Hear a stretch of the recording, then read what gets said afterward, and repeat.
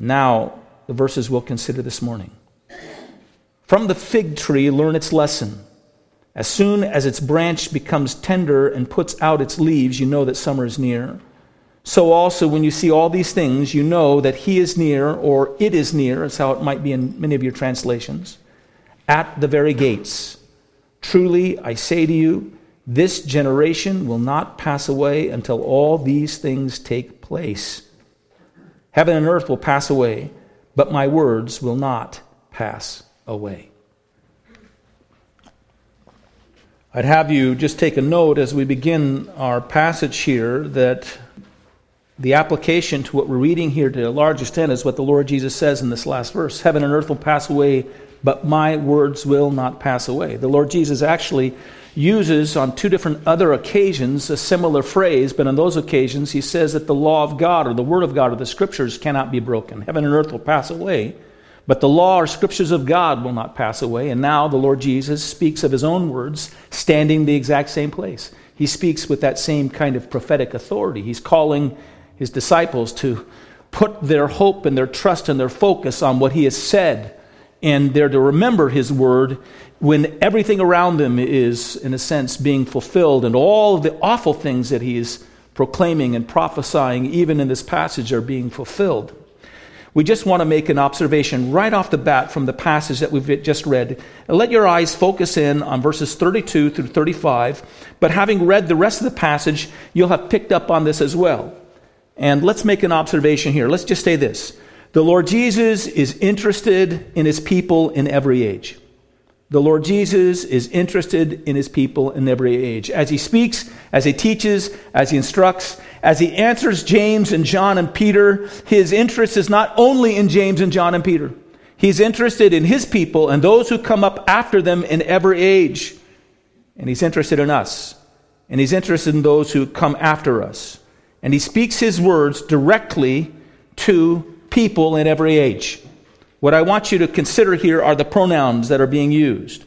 Jesus is speaking to James and John and Peter in answer to a couple questions that they've asked. Basically, he's told them that the temple is about to be destroyed. They say, when will be the sign of that taking place and when will it happen? And they conflate this with the end of the age, the end of that period of time that will then be taken over by the Messiah coming and reigning upon the earth. And that's the end of the age. When will be the sign of the end of the age and of your appearing? They put them together. The Lord Jesus, to a large extent, in his answer, will allow these to be mixed together and held together to some extent, although there are subtle things Christ says that pull them apart from their understanding and for their consideration as time goes on and as time goes by.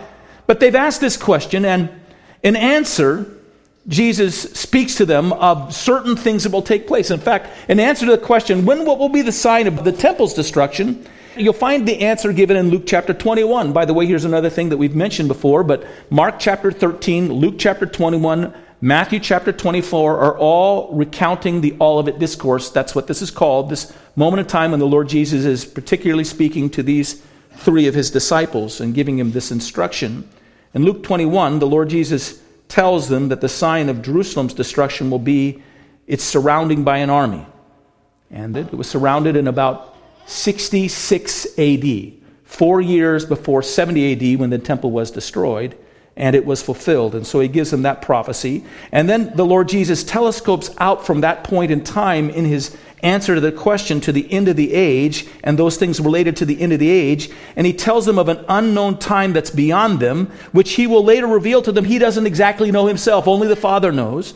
But an end of the age when a individual will rise up who is the Antichrist, and he will appear in a future temple, and he will make himself the object of worship. And the Lord Jesus references him by referring to him as the abomination of desolation spoken by the prophet Daniel. And you can find that the prophet Daniel in Daniel chapter 11 applied this image of the abomination of desolation to a leader that came up at the end of the Greek Empire by the name of Antiochus Epiphanes. It happened between the Old Testament period and the New Testament period, and he took over the temple. He set up the worship of the god Zeus, I think it was, the Greek god Zeus, and he allowed himself to be considered the epiphany or the embodiment of Zeus, and he ended the sacrifices in the temple, and he called the people of Israel to worship him. That led to a great revolt, and ultimately he was overthrown by the Maccabees, and that was known as the abomination of desolation. It's spoken of very clearly through a series of very clear prophetic statements that Daniel gave some 400 years prior to the event that Daniel gave of this dissolution of the Greek Empire and this intrigue of this man that comes upon and establishes himself to be worshipped in the temple, the abomination of desolation. But then in Daniel chapter 12, Daniel speaks again of this, but now he projects it to the end of the age and to a time period that will take place at the end of the age in the middle of what has had revealed to him to be a 7-year tribulation. And in the middle of that 7-year tribulation, he speaks again of this abomination of desolation that will rise up in the middle of that period. And so he's projecting from that story of Antiochus Epiphanes a projection of prophecy that goes to the end of the age. In the same way, the Lord Jesus is taking this story of the destruction of the temple that's coming ahead in 70 AD, and he projects it out to the end of the age in the same pattern that Daniel does. We mentioned this last week, but Paul refers to this Antichrist. He refers to this evil one as the embodiment or the culmination of and the concentration of all the false Christs and all the Antichrists that have risen up prior to that time. And as the Antichrist rises up, he also has alongside of him one who is considered the prophet, who is in a sense the epitome of all the false prophets that come in the end of the age. In 2 Thessalonians 2, verse 4, Paul describes this evil one. He calls him the man of sin and the man of lawlessness. In verse 3, and then it says this in verse 4, who, quote, opposes and exalts himself above all that is called God or that is worshipped, so that he sits as God in the temple of God, showing himself that he is God. See, very similar to what happened with Antiochus Epiphanes back in the intertestamental period, or that history between the end of the Old Testament and the beginning of the New Testament, but now as something that's projected out at the end of times. But here's what I want you to see. So the Lord Jesus is referring to and directing them something that's going to come at the very end of the age. Here's what I want you to see, though. As the Lord Jesus answers James and John and Peter, I want you to see the pronoun that he uses. You, he says, you. In Matthew 24, verse 15, for example, when you see the abomination of desolation spoken by the prophet Daniel standing in the holy place. Verse 33 that we've just read. When you see all these things, you know that he's near at the very gates. Now, what we know is that of all of those three, only John was living at the time that Jerusalem was overtaken by the Romans, and General Titus was his name, and Jerusalem was destroyed, and the temple was destroyed in 70 AD, and we also know that John wasn't in Jerusalem at that time, so he didn't see these things take place, and we know that none of them are going to be around at the end of the age when the abomination of desolation takes place and the man of lawlessness is revealed that Paul was talking about in 2 Thessalonians 2:4. It hasn't happened yet, and yet when the Lord Jesus speaks to them, he speaks to them using this term, you. He puts them in that moment, in that time. And how are we to understand these things? How are we to make sense that the Lord Jesus answers these three with this pronoun, you, when you see this, when you see this? And all through this prophecy, all through the Olivet Discourse, he speaks to them as you. And I think what we need to understand is that the Lord Jesus, as he speaks to them, is pressing forward to speak to those upon whom these events will fall. The Lord Jesus is interested in those who in the hour of that moment will be alive, and they will have access to his words, and he speaks directly to them in that hour, and he wants them to understand and discern what is happening in that moment, and his words will warn them of that hour, and they will also encourage them in that hour. And so the Lord Jesus, in a sense, is speaking all the way out to those who will be present at that moment when they see these things taking place. At the same time, we have to understand that Jesus is answering James and John and Peter. And he wants them to hear the instruction that he's giving for themselves. He wants them to mentally, in a sense, put themselves in that hour and to provoke from them the same kind of anticipated faith that will be needed for those who that hour will actually come upon them and will actually take place. And so in the same way, I would say this, that the Lord Jesus is speaking to us. He's telling us that in a sense we must have that same kind of anticipatory faith to recognize that his words will be fulfilled, and we must be willing, in a sense, to project ourselves, just as Christ was projecting James and John and Peter into that hour, we must be willing to project ourselves into that hour. Because the test in the midst of that truth is, how will we respond? What will we trust in? That will be the test for those who actually go through it and experience it. Do you ever, by the way, run any drills in your imagination? Do you imagine scenarios or situations and think through your mind what you might do in a case of a great emergency? Our home right now has been approved by the government to give us permission. This just happened in the last year. We now have the government's permission to take care of our son, Jack Henry. As you know, Jack Henry has some significant handicaps. But in order to go on with the government's permission to take care of Jack Henry, every month we have to have a fire drill in our home. We have to pretend the house is on fire, and we have to find our way of escape, and we have to know we're going to meet, and we've got to get Jack out of the house, and we do it every week. We have some kind of exercise. We run some kind of drill in case that situation might take place and come upon us. I think, as we look at this passage, that the Lord Jesus wants his disciples to run the drill. Just after this, the Lord Jesus will say, of that hour no man knows except for my Father.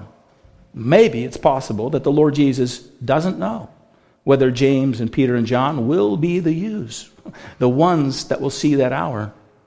Maybe he doesn't know that it'll be us or others. But he speaks in such a way that they run the drill.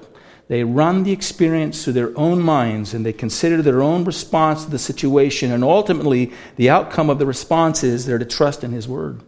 They're to endure. They're to look to him. They're to count upon him. We are to run the drill.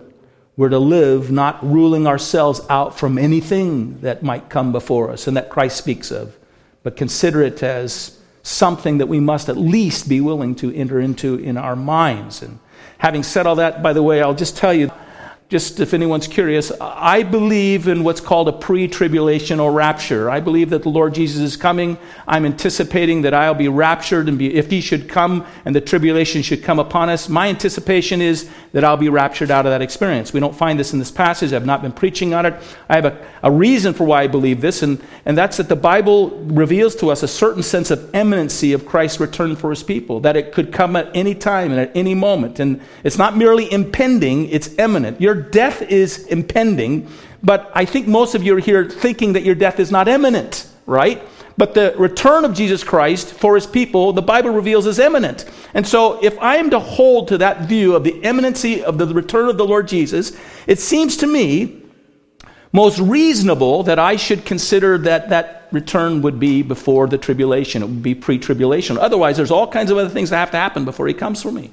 Now, listen, if I'm wrong, I'll still hold to the imminency of Christ's return.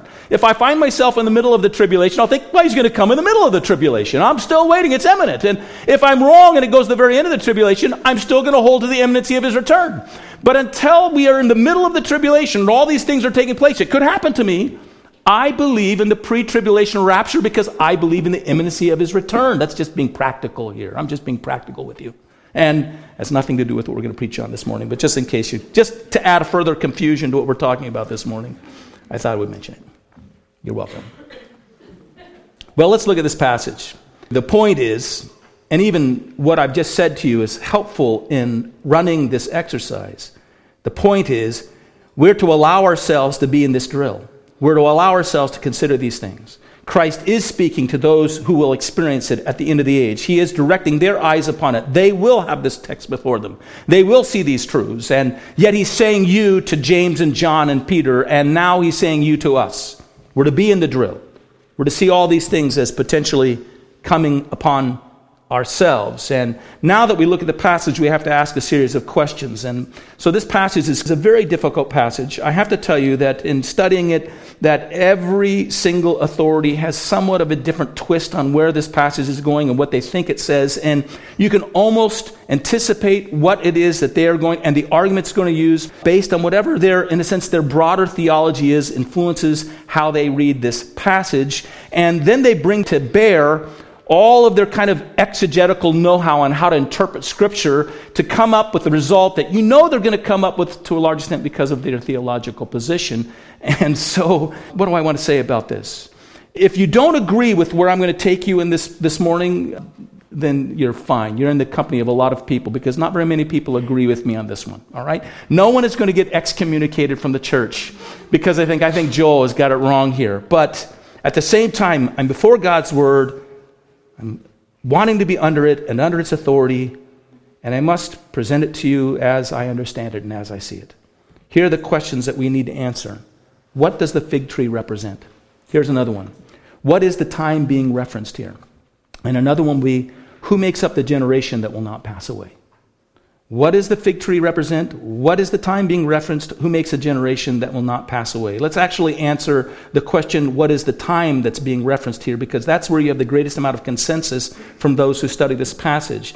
And what we can probably say is the most obvious answer is that within the context of what we've just read in this passage, the most obvious answer is that it's referencing that time in the middle of the tribulation, when the abomination of desolation takes place and the Antichrist asserts himself in the temple as God. We're referring to that time up to the time in which Christ appears coming in the clouds. And so it's at the time of the abomination of desolation. It's at the time when the elect who are present are told to flee from Jerusalem to escape a great tribulation that is going to be coming upon them like history has never known or will ever know. It's a time when, if it was not cut short, there would be no humans that would survive. And by the way, Daniel tells us that it's cut short because it only lasts for 3.5 years, and Daniel makes it very plain to us. It's a time that includes the cosmic convulsions that take place just before the coming of Christ in judgment that he brings upon the earth, and also before he comes to bring all the elect to mourn and repent at the sight of his coming and gathers them to himself. It's from the middle of the tribulation to the last moments before the coming of Christ. This is the time that is being referenced here, and there will be some who will see these things take place. And Jesus is telling them that when they do, they can know that the gates of heaven will soon swing wide open and Christ will come in the clouds. And he's told them this. His word is true, and they can stand upon it and rest upon it. Heaven and earth will fade away, but you trust me, he's basically saying to them in that moment. You don't be deceived in this hour. You be on guard. You endure in the midst of this tribulation, in the midst of these trials. Whatever you face, whatever persecution comes upon you, I am coming. That's the basic idea here that he's communicating. And he says it to Peter, James, and John. He says it to us. He says it to those who might be the ones who are reading this text in that hour. Now let's answer the other question, which I think is the more important question and maybe the more controversial question. It's, what does this fig tree represent? What does this fig tree represent? And here, what I must tell you is the most common answer that you'll find over and over again is that it merely represents a heads-up statement or counsel from the Lord Jesus.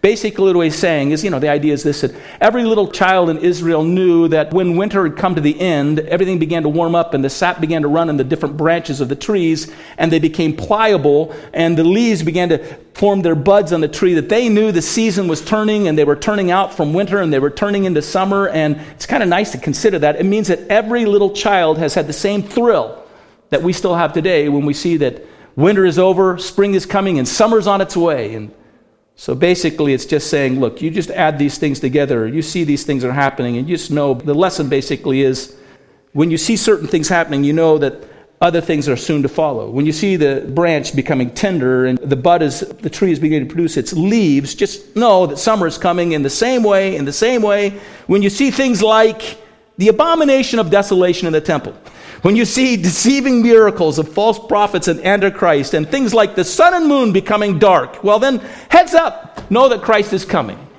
A little kind of obvious for me. Frankly, I have a problem if that's the interpretation of the text. I think that this is a reduction of this parable that is so overly simplified that although there is some truth in it, I think they miss the overall point. I don't think that Christ is merely saying things like, when you see rain clouds, know that it's about to rain. And when you see the sun rising, know that the day is about ready to begin. And when you see the sun turn to blood, right? Or the moon turn to blood, know that my appearing is right around the corner, right? I don't think that is what Christ is proclaiming. There's a danger when you're reading the parables of Christ of reading too much into them, getting too much detail out of them, and you go off the rails doing that. But there's also a danger of reading too little. And as we look at this passage, it may be true that in part the Lord Jesus is communicating this parable as a heads-up warning to know that they're moving into this time period, and to also at that time give them some sense of encouragement. I think we'll see that. But he's also saying things that are quite specific. He's revealing something in the fig tree that is representing something that we need to take note of. And so let me point out a few things to you. In Matthew 21 through 25, you have a record of the teaching of the Lord Jesus during the last week of his life in Jerusalem before he goes to the cross and dies on the cross. And in those passages, there are 7 parables that the Lord Jesus pronounces. And each one of those parables indicates some important element or concern regarding the kingdom and its coming and his demand or call upon those before the kingdom comes. He's looking for them to be on guard, and he's looking for them to be looking, but he's also looking for them for repentance and a turning to him. And so there are these 7 parables, and this parable comes right in the middle of those 7 parables. And it should fit, we should see that it fits into a pattern. In Matthew chapter 21, when the Lord Jesus comes, there's another thing that we need to kind of add into the mix in understanding what this parable means. When the Lord Jesus arrives in Jerusalem, the people are all rejoicing, and they're throwing palm branches before them, and they're excited because they think he's going to come to throw off the power of Rome, that he's going to establish himself as the Messiah. And by the end of the week, they're stunned because he doesn't bring his judgments and pronunciations against Rome and Roman powers. Instead, the whole week long, he brings his pronunciations of judgment against Israel, against Jerusalem. They think he's coming to rescue Jerusalem and judge the world, and he comes to say that he's announcing judgment upon Jerusalem, and they're a little bit discouraged by this. In fact, by the end of the week, instead of greeting with palm branches, they greet him with the phrase, crucify him, crucify him. Because he didn't give them what they wanted. He didn't give them what they expected. He pronounced judgments upon them. You have to recognize that as well. And he pronounces his judgments upon them and the leaders because they don't repent of their sins and they don't turn to God. That's the overall message. So what do we say about this passage, the fig tree? And I'll simply say this. The fig tree is not simply a figure lesson of putting 2 and 2 together to make 4. The fig tree stood for something in itself. It stood for Israel. And it stood for Christ's mission and Christ's concern for Israel. It stands for the appearance of Israel at the end of history when Christ is coming. He is anticipating that the Jews will be, he's just said in Luke chapter 21, you'll see that he says that Israel will be desolated and that Jerusalem will be tramped upon by the Gentiles, and this will continue until the time of the Gentiles is over with. But now in this passage, the Lord Jesus is indicating that Israel will be back and reconstituted in the land, and that God will still have a plan for them, and they will be embroiled in the intrigues of the tribulation period. And so let me build a case for this so you understand this. First thing I want you to see here is that the prophets used the fig tree as a figure of Israel. If you go back and look in Jeremiah chapter 24, for example, Jeremiah is prophesying a judgment that's coming upon Judah. And in that prophecy, he presents the unrepentant nation and those who were unrepentant in the nation as spoiled figs, as bad fruit, because they have not brought forward repentance. And because of that, God is about ready to come upon them in judgment, and they're about ready to experience sword and famine and pestilence.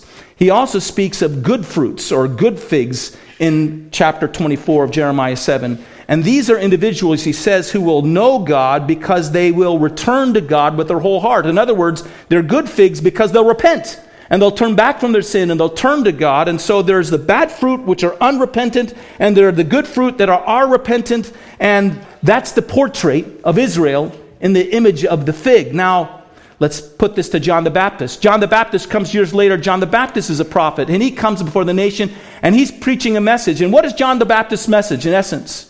Repent, for the kingdom of heaven at hand. The Messiah is coming, and you as a nation and you as a people need to repent.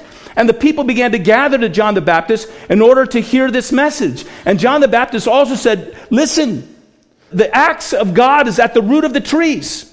And the trees are about ready to be cut down. And what God is looking for is he's looking for the fruit of repentance. And don't say to yourself, well, we don't have to repent or turn to God because we're the children of Abraham, because God can raise up any tree to be his child. You need to repent. In fact, go to Matthew chapter 3. Let's read verses 1 through 10, which gives us the witness of John the Baptist's ministry. Matthew writes, in those days, John the Baptist came preaching in the wilderness of Judea and saying, repent, for the kingdom of heaven is at hand. For this is he who was spoken of the prophet Isaiah, saying, the voice of one crying in the wilderness, prepare the way of the Lord, make his path straight. Now John himself was clothed in camel's hair with leather belt around his waist, and his food was locusts and wild honey. Then Jerusalem, all Judea, and all the region around Jordan went out to him and were baptized by him in the Jordan, confessing their sins. But when he saw many of the Pharisees and Sadducees, these are the leaders of Israel, coming to his baptism, he said to them, brood of vipers, who warned you to flee from the wrath to come? Therefore, bear fruits worthy of repentance. And do not think to say to yourselves, we have Abraham as our father, for I say to you that God is able to raise up children to Abraham from these stones. And even now the axe is laid at the root of the trees. Therefore, every tree that does not bear good fruit is cut down and thrown into the fire. Again, the message is to the Jewish people and the Jewish nation, and it's a call that they bring forth the good fruit of repentance that God found in a remnant through the word of Jeremiah back in Jeremiah 24. Well, quickly, repentance is the acknowledgement of sin. Repentance is a turning away from that sin into obedience that God desires. Repentance is above all a changing of our mind to set our heart and our mind and our souls upon loving God and surrendering our lives into his hand. It's turning back from our own self-interest and our own self-salvation and our own self-governance, and it's yielding our lives over completely to the governance and the salvation that only God can provide. Repentance is actually not a harsh word. It's a call of God that is kind and loving. It's an invitation. It's a call to recognize the sin that separates from him, and to understand that sin has horrific consequences if it's carried out and pursued. It's a call back to God, the God of life, the God who would rescue us from destruction, the God who's in his very nature is one to bless and to benefit. And it's a recognition that if you don't return to him, there will be an increasing breakdown and spoiling of all things that are good and beneficial, because you're separated from the God who gives all good and beneficial things. So when you read the word repentance, don't think of it as a harsh word, but as an invitation of God into blessing and purpose and life, and a warning that apart from him and without turning to him, you go into judgment, you go into destruction. It's just the inevitable consequence of turning away from the God of life. And John comes calling the nation of Israel to God in repentance and warning them that if they don't repent, they will be cut down in judgment. And he uses the fig tree as an example, just as Jeremiah did. Now, when Jesus comes along, we're told that he carried on the same message that John carried on. You'll read that the Lord Jesus' message that he proclaimed, as it's typified for us in the first chapter of Mark, and also as he gave it to his disciples to preach, was the same message that John preached. Repent, for the kingdom of heaven is at hand.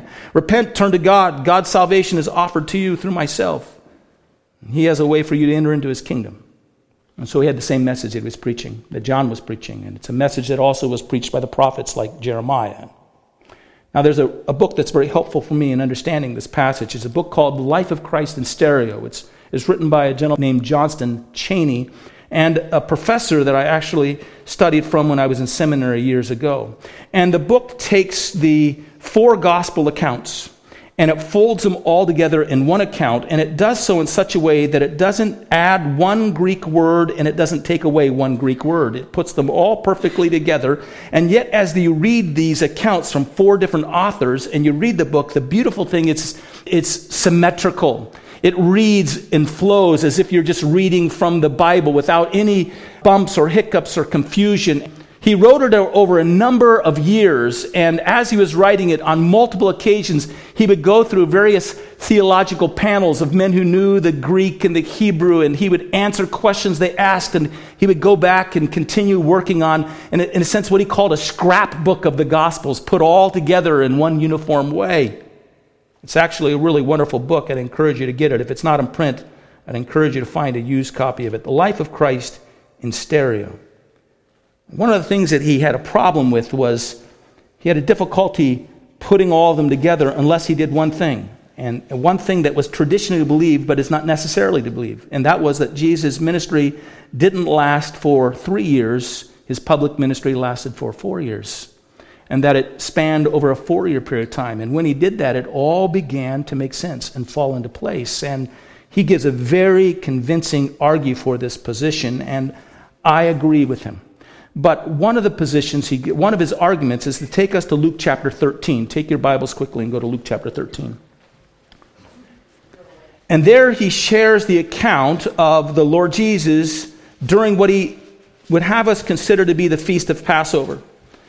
And here the Lord Jesus, around the time of the Feast of Passover, and this would be the second Feast of Passover before the last that Christ goes up to Jerusalem and offers himself up as the Passover lamb for our sins.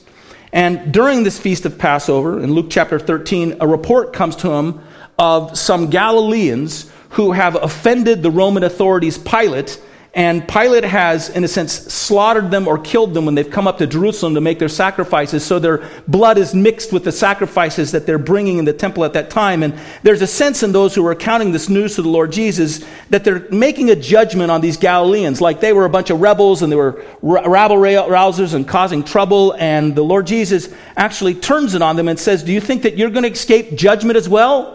If you don't repent, he says, if you don't repent, and he repeats it twice in this first part of Luke chapter 13, if you don't repent, the same thing is going to happen to you. You're going to fall under the judgment of Rome as well, is what he's saying to them. And then he shares this parable in verses 6 through 9 of Luke chapter 13. Let's read it together. He also spoke this parable. A certain man had a fig tree planted in his vineyard, and he came seeking fruit on it and found none. What was the fruit that John the Baptist was looking for?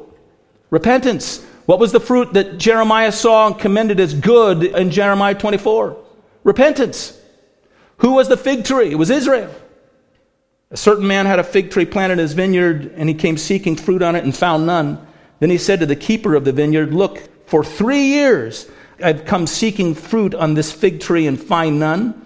Cut it down. Why does it use up the ground? Now, if the Lord Jesus had only been ministering for 2 years at that point in time, it wouldn't quite make sense that he would say 3 years, but it fits. If he has carried out a ministry, a public ministry for 3 years, calling for repentance and looking for the repentance of the nation, this makes sense. It's not bore fruit, cut it down. But he, the keeper of the fig trees, the grove, answered and said to him, Sir, let it alone this year also until I dig around it and fertilize it, and if it bears fruit, well, but if not, after that you can cut it down. Now, the message here is repent. The message is that God is looking for repentance. The message is that there's been a failure to repent. It is a clear declaration, as in many of the Lord Jesus' parables, and what we'll also see in these parables, if you read them in Matthew chapter 21 through 25, a clear series of parables addressing the needs of the nation of Israel and their leaders to address this issue of repentance. It's the nation of Israel that's in view in this parable. God has been looking for its repentance over the 3 years of Christ's ministry. Israel has failed to bring forth that fruit of repentance. It should be cut down. The Lord Jesus pleads its cause. Let it go 1 more year. Give it 1 more year and more time to produce the important fruit. If it doesn't, then it will be cut down. So now, let me take you to Matthew 21 through 25. Now the Lord Jesus is in Jerusalem at the time of Passover, and a year has passed. The year is over. And he comes into Jerusalem for the last Passover, and we know the story. He's received by the people, rejoice, Hosanna is the name, one who comes in the name of the Lord. And the first thing he does is he enters into the temple, and he cleans out the temple because there are robbers and thieves in it, and he throws over the table of the money changers, and he pronounces at that point in time a judgment against the leaders for making God's house of prayer to be a place where they're simply seeking to gain their own advantages and enrich themselves in the temple. And then he leaves and he goes out to Bethany. And the next morning he comes back, and that's on a Sunday. He comes back into Bethany, and now it's a Monday morning. And as he comes back into Bethany, he sees a fig tree. And it has leaves on it. One of the things you need to understand is that the way I understand it works is that the fig tree always produced its fruit first and then leaves. So he goes over to see if there's some fruit on it, even if it's just young fruit. It would have just been young fruit. And he goes over to see, and it has no fruit on it whatsoever. And the Lord Jesus pronounces a curse on that fig tree. He says, may you never bear fruit again. And then he walks on by, he goes into the city, he pronounces some further statements and judgment over the nation of Israel and its leadership throughout that day. He leaves that day, goes back to Bethany. Tuesday morning, he's walking back into the city of Jerusalem again with his disciples from Bethany, and they see that same fig tree, and it's dead. It is dried up from the roots. It's withered away. The one miracle of the Lord Jesus throughout his ministry that brings destruction is the miracle of the fig tree that he pronounces over the fig tree. During a week in which he's pronouncing judgment on the leadership of Jerusalem over and over again to such an extent that they crucify him because of their failure to produce repentance. Peter says, Master, look, the fig tree you've cursed is withered. And so Israel is in view there too. He's making the statement of what's taking place. They have not repented. The year has gone by. He has fertilized it with truth, and he's continued to teach it, but they've not repented, and they're about ready to be cut down. Now, one day, maybe 2 days later, he's back in the temple teaching. He pronounces all of his woes against the leaders of Israel. He pronounces a series of woes. You see that in Matthew chapter 23 and chapter 24 at the very beginning. He tells his disciples that the temple is about ready to be destroyed, and not one stone will be left upon the other. And they come to him asking when these things will take place and what will happen. So do you see the progression here? Israel is the fig tree. God is wanting the fruit of repentance from her. She has not produced that precious fruit. She's cursed. She's about to be cut down or removed. The disciples know the parable that Jesus told the year before. They witness the miracle of a living parable of the cursed fig tree. They are told of the destruction of Israel and the temple. They're told of another great desolation of Jerusalem that's coming at the end of the age. Both involve the treading down of the city by foreign powers. Both result in grave suffering for the Jews. The fig tree is cursed. It's withered. It's to be cut down. And then the Lord Jesus gives us this parable. And the parable of the fig tree, it may be a warning, keep your eyes open. It may be, there's a sign here in all this, but Israel is the fig tree. Israel shall be the tender tree that will once again be planted in Jerusalem at the end of the days. And the man of lawlessness or sin will rise up, and Antichrist shall rise up at that time to be worshipped in the temple. And he will turn his attention at that time on the destruction of the Jews. And here's what Jesus is saying. When you see these things happening, you know that the end is near. It's at the very gates. It's about ready to come upon you. In other words, God's kingdom program still includes the Jews. God's kingdom program still includes those who he has cursed and the withered fig tree. He's bringing it back into the land. Now the question is, one last question real quickly. What is the generation that shall not pass away? What is the generation that shall not pass away? If we understand all these things, we should see then that it's the generation that sees these things. It's the generation of Jews who are in Jerusalem and believers who are in the world at that time who endured the rage of the Antichrist, and they should know that regardless of the energies that he is going to pour out to seek their destruction, he will not succeed. He will not overcome. The generation that he is against and that he opposes will not be wiped out by him.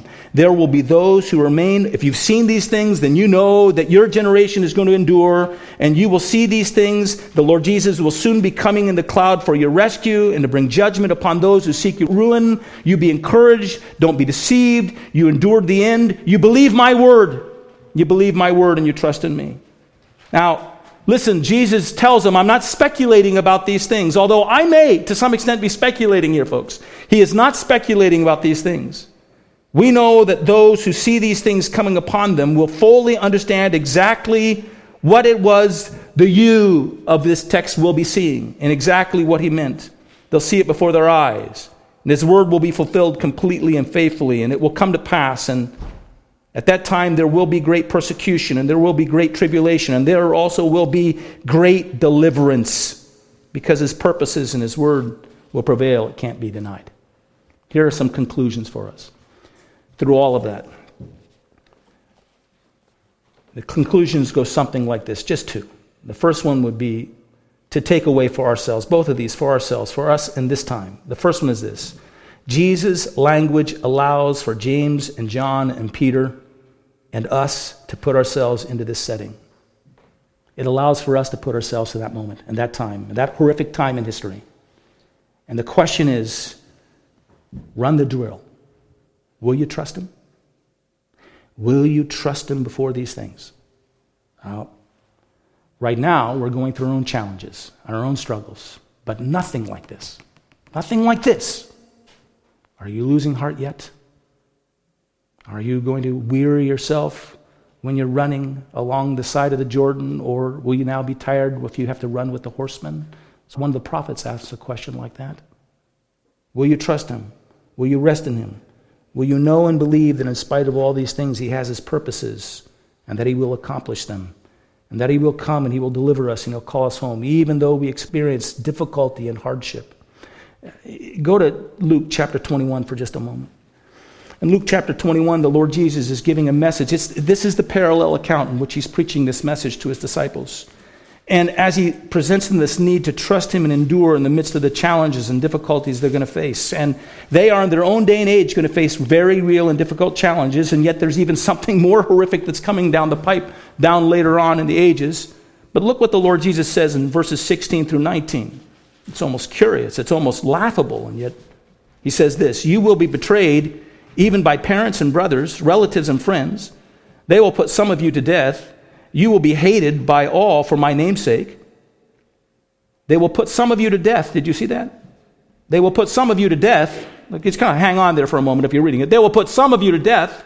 They'll put some of you to death, and you'll be hated by all for my name's sake. But not a hair on your head shall be lost. Oh, wait a second. You just said they're going to put some of us to death, but not a hair on our head will be lost. By your patience, possess your souls. Jesus is basically saying you're going to be betrayed. Some of you are going to be put to death. But trust me, endure down to the point of martyrdom and even death. Trust me, I've numbered all the hairs on your head. And I'll raise you up.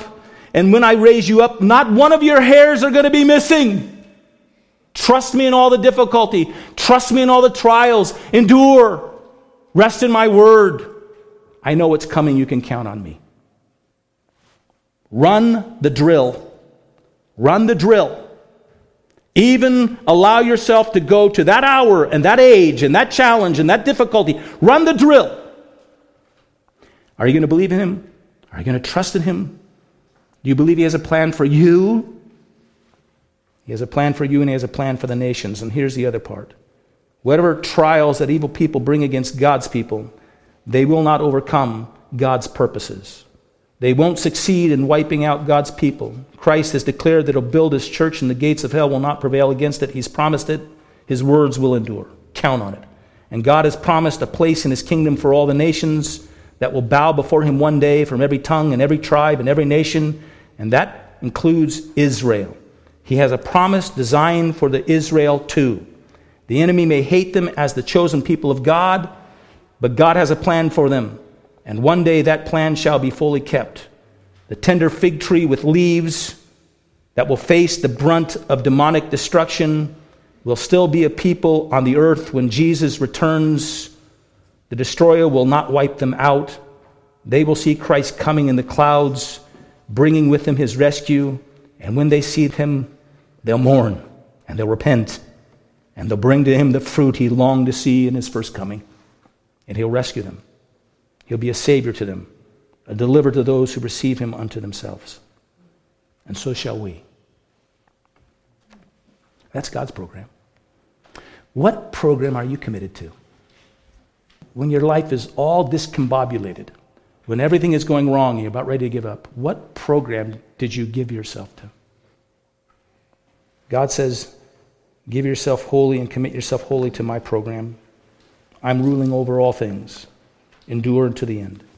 The very table we are going to participate in is a surrender ourselves to God's program. The Bible says that we eat this bread and we drink this cup in remembrance of what Christ did for us, but it also says that we are to proclaim the Lord's death in eating it until he comes. And then the Lord Jesus says when he comes, we'll eat it with him in the kingdom. It's declaring a program that will prevail. It's a program that prevails through suffering and difficulty and hardship that we are called into as well. But trust me, he says, my word is true. Let's bow our heads and let's pray. We sing the song, we rest on thee, our shield and our defender. We go not forth alone against the foe. We praise you, O God, that you go with us. Your word goes before us and precedes us. Every difficulty, every challenge, we hear you saying, did not I tell you it would be so? But I'll never leave you and I'll never forsake you. Some shall be put to death, but not one hair on your head will be lost. Trust in me. God, we thank you that what we read and hear as promise for ourselves as individuals is secure for us in the recognition that what you promised and what you gave to nations will be fulfilled. You'll keep your word to them. You'll keep your word to Israel. You'll keep your word to us. Our redemption, their redemption, will enhance the ongoing praises of eternity in heaven. That day when we'll enter into the kingdom with you together. Oh, Lord, we long for that day. Your program answered and fulfilled. Feasting with you at this table. Rejoicing in what you've done for us. Help us to live in light of those things. Give us courage and boldness and faith. Through every trial we go to trust in you. We pray in Jesus' name. Amen.